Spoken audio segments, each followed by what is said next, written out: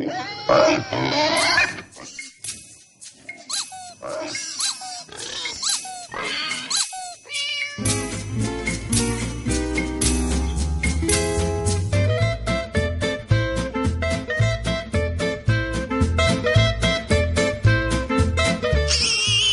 time to rise and shine for another B is for Bacon show with me, Jason Black. We're chatting all things oink today with great recipes from our city's best chefs, and I've also got some fantastic news for people who hate dieting. If, like me, you love fat and real protein, but suffer the sartorial hell of elasticated trousers during winter, today's new book from my bookshelf is one that you must have. Also, earlier this week, I asked J.C. Viens, our in-house wine whisperer, a question. If money was no object and the great big grape grower called his ticket, what 5 wines would he drink before he departed? So he's up first, sharing his bucket list of grape-inspired grog for posh people. Chef Neil Tomes kicks off our recipe list with a how-to for crispy crackling the British way and shares a little story on his favourite pigs, the Mangalica, which, surprise, surprise, aren't British at all. The Ragin' Cajun chef Jack Carson does southern pulled pork, served with a little side of angiogram, and Hong Kong's much-loved Vietnamese chef Peter Franklin will be lightening everything up with his classic pork and shrimp summer rice paper rolls. We'll be testing a gadget, and then to end today's show, I've got a fusion version of alphabet soup with the letters Q, R, and also S. Right before he's called to the big tango dance hall in the sky, let's get that big 5 list off J.C. Viens.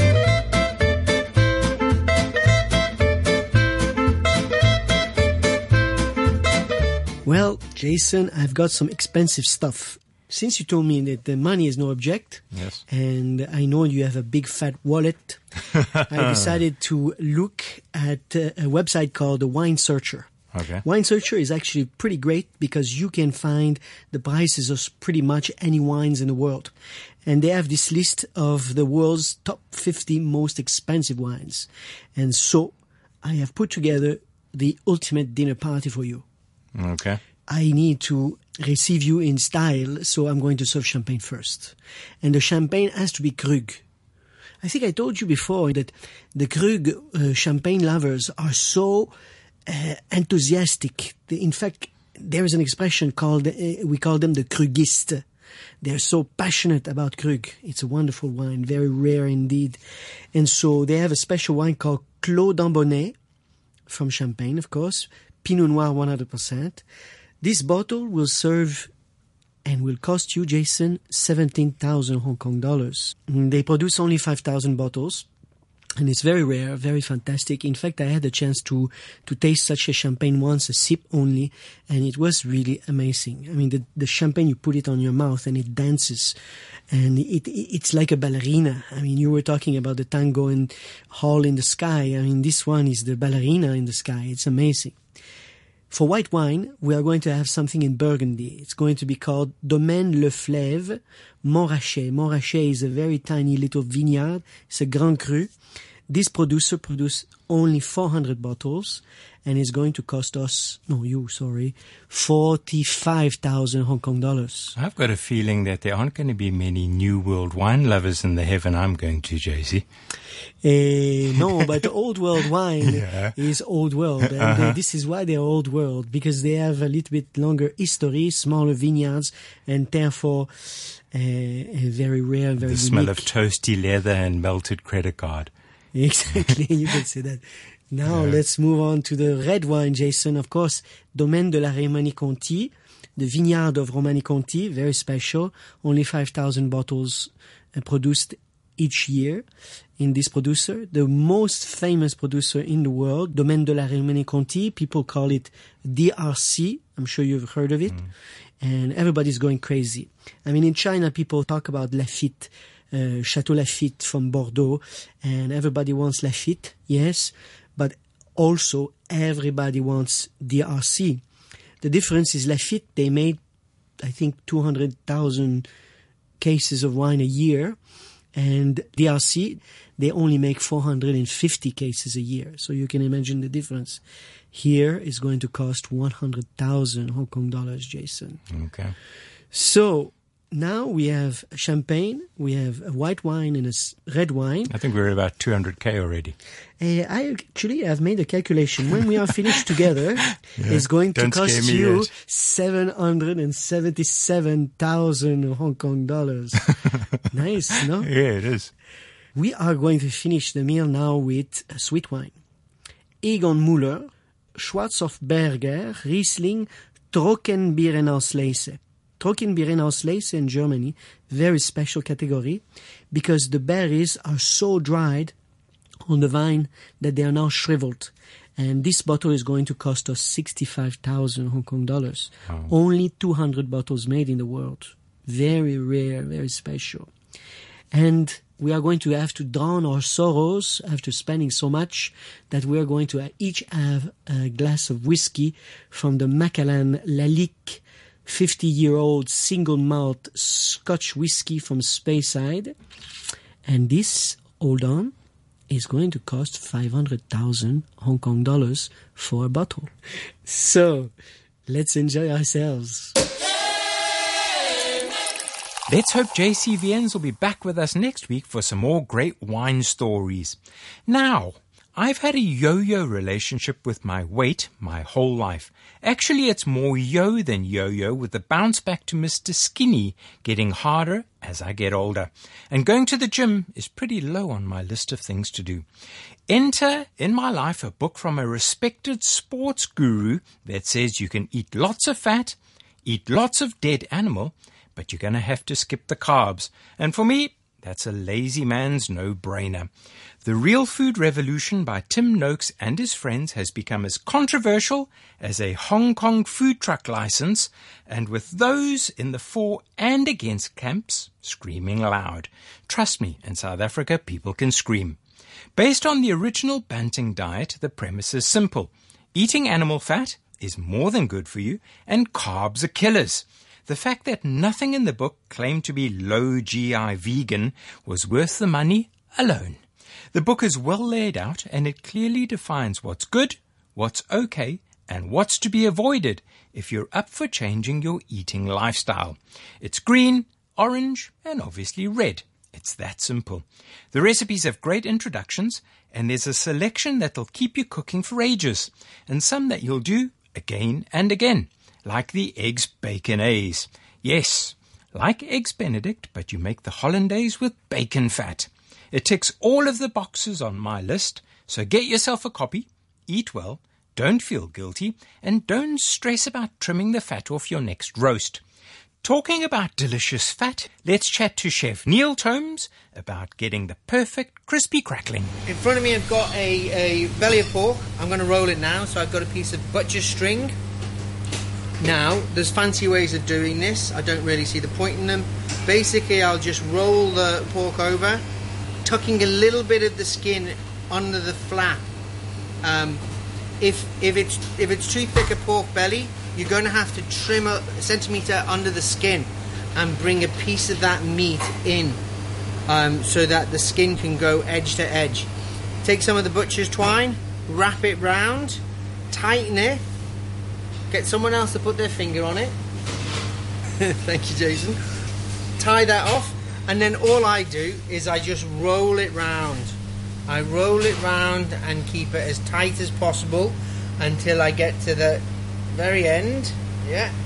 And then basically tie off the... give yourself a couple of 5 inches of string. Put it under where you've already rolled around. Tie a knot there. Try and get it as tight as possible. Okay, you don't need anything else on that. I don't score it because the method I'm going to cook it at is like a 3-stage. Okay, I'm going to take this joint now. You want to come with me? I'm going to take this. I'm going to put this on the stove in boiling water. Completely submerge it. Okay. Simmering half an hour. Okay, and that's going to denature the skin. That's going to get the skin ready for our next stage.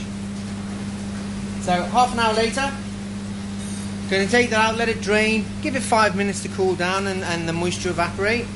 It's going to go in an oven now, 85 degrees centigrade. Domestic oven, that's probably one of its lowest settings. Okay. Right, here we go.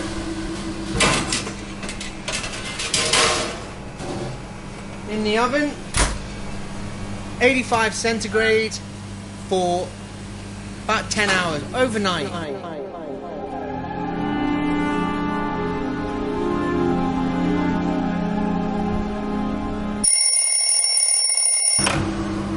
Right, now what you're looking for is it'll be quite dark, but it'll be very dry, and it'll actually be quite hard. It will be quite hard to touch it, like stiffened leather. Okay, I'm going to take it out. I'm going to leave that there. Now I'm going to ramp up the oven. 230, 240, whatever your oven can go to, get it smoking hot. Let that get to temperature, and then back in. Close the door. This should take about 15 minutes. It's a wonder to watch. You're just going to see the skin start to change colour. It's going to lighten because it's going to start bubbling up, and then it'll go insane and it'll just crack open like a prawn cracker. Now, you can go through all of those steps with just the skin.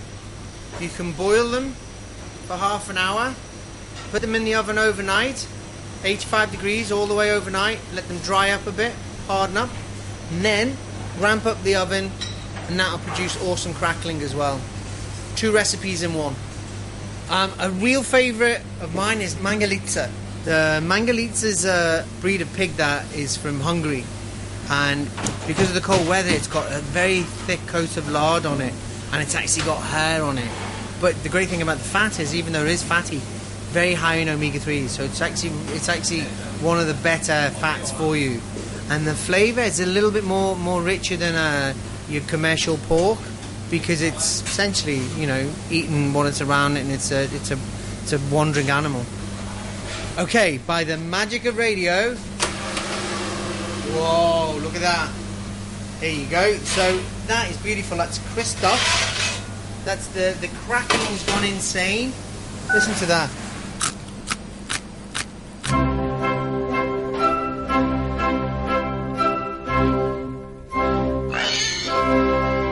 Chef Neil Tomes will be back in a bit, mangling a mango in our gadget test. Moving on to the slow cooking of pork, American barbecue is a polarizing thing. Memphis style or from the Carolinas, from Texas or Kansas City, all regions have their own distinct style and cooking method, and some of them have several. There isn't a right or wrong type of pulled pork in my book. It's all delicious. With his own New Orleans take on it, here's Chef Jack Carson. Down in Louisiana where I was born, decided to go down there all night long. Phone roulette when the sun goes down. You ought to see the kitchen when they all get around. Mighty cold. Basically, when you do a dry rub, the base would like to be 1 part onion powder, 1 part cumin, and ½ part chili powder. With that, that's a basic barbecue rub. I also add tons of black pepper, tons of other things. But black pepper is a definite one. Brown sugar to caramelize the outside, and a little bit of salt. Anything else you can put on to make it your own. Mustard powder is another good one. A lot of people like to brine their pork butt. If you do, it's 1 part salt to 1 part sugar. Heavy on the brown sugar. Molasses always, again, keeps the caramelization. It's very nice. If you do make a brine, aromatics are very good as well. Bay leaf, thyme, peppercorns, chili flakes. Coriander is great with pork. Apple cider vinegars will also help penetrate. A lot of people like to poke the pork shoulder.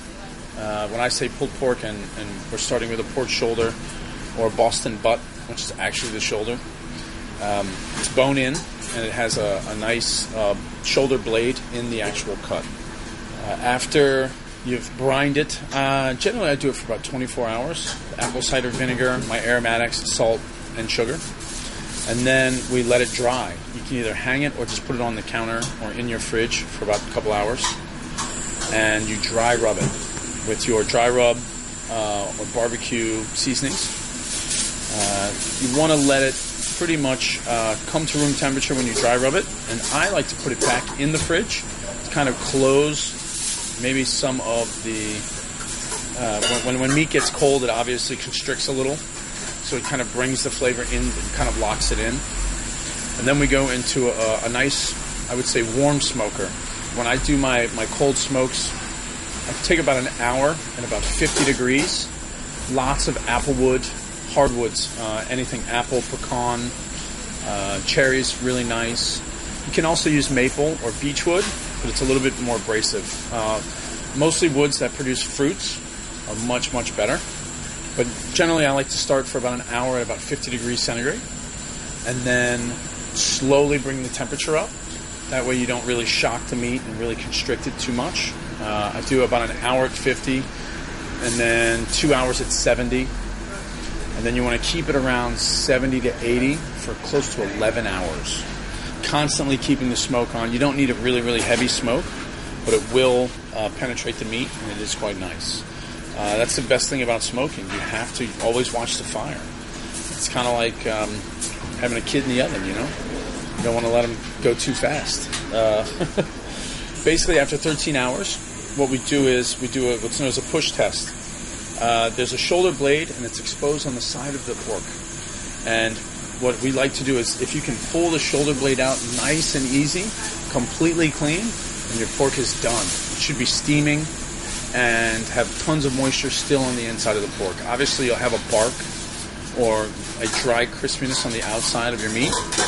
And then all you really need to do is take your hand and push it down. And if it just pulls the meat apart itself, you shouldn't need any effort at all.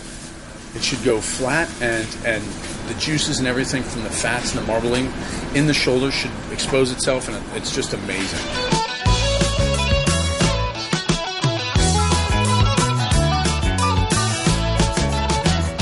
If my cookbook today is to be believed, then the protein-rich, fatty goodness of all of Chef Jack Carson's recipes are good for the waistline.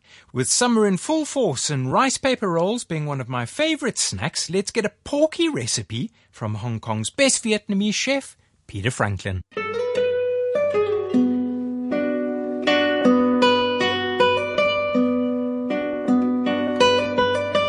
We start with Vietnamese-style rice paper. You can see through it. You can see the pattern from it's being dried on a bamboo mat. The first trick with this one is we soak this in room temperature water. Most people make the mistake, Jason, of soaking in the water too long, so it completely becomes shredded. The water doesn't need to be hot. Room temperature is fine. So first step is dip it inside the water until it's completely covered with the water. Now that it's been covered, you want to shake up all the excess water. Now it's still fairly firm. Now what you want to do now is take off the excess water out of it. Jason, you can see now it's still fairly hard. The second trick with the paper is to have a little bit of patience. Wait a minute or two until this paper becomes pliable, and you can see it's gradually here becoming more pliable. If you try to roll right now, it will break apart. If you soak in the water for too long, it becomes soggy and just one big mess. So a little bit of patience. So now I can feel it now. It's becoming a little bit more pliable here. So it's almost ready to roll. So it's like right now it's like a piece of plastic. So to start with, we start with a nice piece of fresh lettuce leaf, and then we have our nice cooked Vietnamese vermicelli here. So we're gonna layer that on. There's one layer. Then what I like to do is to season that with a little bit of salt and pepper. Otherwise, it doesn't have much flavor. Okay. Then now that we have a base, we add some nice fresh vegetable, nice cucumber, and then we got some carrots as well too. So 2 layers of it, and then it's called pork and shrimp chamorro. So we got pork and shrimp. So right here we have nice cooked pork in Vietnam. Normally they just steam or boil. Ours has been basically cooked in the oven, so a little bit more flavor. Okay, I'm gonna lay now the bottom layer with the nice layer of pork on the bottom. On top of that, I got, you can see here, really nice shrimp. I'm gonna put that on top, 4 pieces of it. So then, to add some little bit of crispy texture, we got some crispy shallot here. You can hear it's a little bit crispy, so I'm gonna lay up on top of that a little bit. And as with any Vietnamese dish, you need a lot of fresh herbs. So we got a combination here of 2 things. We got nice coriander and mint leaves, perfect for a summer roll. I'm gonna lay on top of the roll a layer of the herbs as well too. Now, you can imagine a little bit, essentially, if anyone make at home, like a burrito. The process of rolling it very similar to rolling a burrito, except this is a little bit more delicate, and it takes a little bit of time to get used to, but the process is the same. So you start with first, you're gonna fold up. You see now it's kind of sticky but very pliable. So you fold up the first layer, and then you want to tuck it in with your fingers like this, and then similar to a burrito, you keep on rolling it and then pushing it down. And now you notice it's not breaking anything like that. It's all looking nice. It's all sticking inside because now I'm letting it rest for about 2 minutes to become pliable. So now we have the roll. Now what I normally like to do now is to cut this into 6 pieces so that it's easy to eat. And it's almost like a sushi. Okay, so I'm going to transfer this to the board. We're going to cut it into 2. Okay, so I'm going to make one sort of slice cut in half it. Okay, put 2 together, and then we're going to do 3 slices out of this. Okay, and then you can see here all the different texture of the meat and everything here. So I'm going to basically put 6 of these pieces on a nice plate like that, and then we need a sauce to go along with this one. So the sauce we have here is a very light Vietnamese nuoc cham sauce made out of vinegar and lime juice, but a very light flavor. I know that this sauce is a little bit different from the sauces which are generally peanut-based in the States. Why have you chosen this particular sauce for your pork and shrimp roll? Well, that's a good question, Jason. See, you know, we're doing a pork and shrimp roll right here, so the flavors are very sweet, delicate. They're French. But if any stronger sauce, like a peanut sauce, I find it kind of overpowers the flavor of the shrimp and the pork. So my preference is to more traditional Vietnamese style, very light nuoc cham sauce, more from the north of Vietnam. Essentially, you got herb, but it's got a little bit of sweet and sour flavor, very light, and I find that more complementary to the pork and shrimp. And what are the ingredients are inside your nuoc cham? The nuoc cham is you start with very high quality fish sauce, a little bit of vinegar, sugar to balance it out, a little bit of lime juice, garlic, and chilies.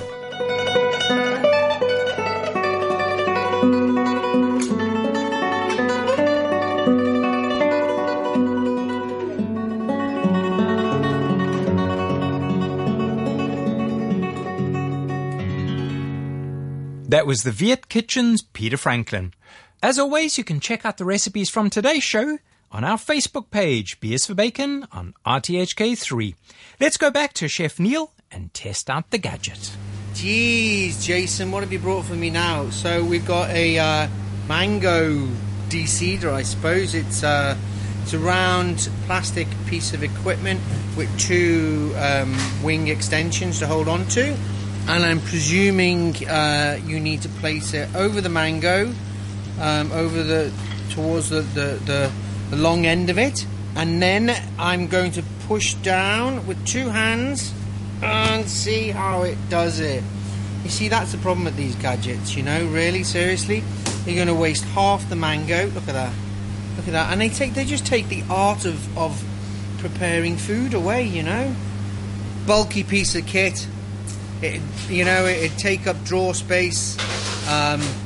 Those blades would go blunt very quickly, and it just doesn't hack enough of the flesh off the seed. No, I'm sorry. Look at that. I mean, that's just so much mango that's wasted there. Yeah, you still got to use a knife. Or your teeth. I don't see what the problem is. Just taking a knife, feeling for the pip in the middle and just slicing through against the edge of the pip like you'd bone a fish or like you'd bone a chicken wing. Just feel the pip and then slice along it. Yeah, I'd give that a 0 out of 10. That was Chef Neil Tomes proving that no matter how talented you are, sometimes gadgets just don't bloody work. Before heading off, let's have a little bit of alphabet soup.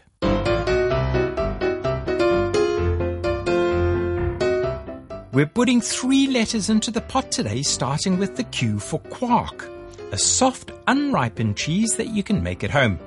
Q is also for quatre épices, the French 4-spice mix of pepper, nutmeg, ginger and cloves.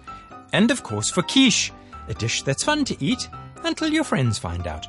More popular than a punch-up at a Donald Trump rally is the last Q for today, the Q for quinoa, a grain and a staple food of the Incas. R is for raclette, the Swiss cheese served warm, traditionally over baby potatoes with a sprinkle of paprika. To end the R's, and one of my favorites is the R for rhubarb, a perennial form of buckwheat that's usually found as bright red stalks and makes for a delicious crumble. S is for sabayon, a French term for velvety custard. It's also for saffron, the stigma from the small purple crocus. It takes an entire acre of the little flowers to give you a pound. Last on the list is the S for the Scoville unit, a measure of the heat of the chili pepper, ranging from 0 to about 2.25 million, where a bell pepper starts at 0 and a habanero sits at about 350,000. If you want to be afraid, the world's hottest chili, the Carolina Reaper, sits at a massive 2.2 million. That's it for today. Let's catch up again, same time, same place, next week. Bye-bye for now. A boogly woogie, a biggly wiggy, a wiggly piggy. Da-da-da-da-da, this little piggy went to market, babe. This little piggy stayed at home. Yes, but this little piggy was a boogly woogly piggy, and he boogie-woogied all the way home. This little piggy had a hot roast beef, and this little piggy had none. But this little piggy was a hep little piggy, and he boogly-wooglied all the way home.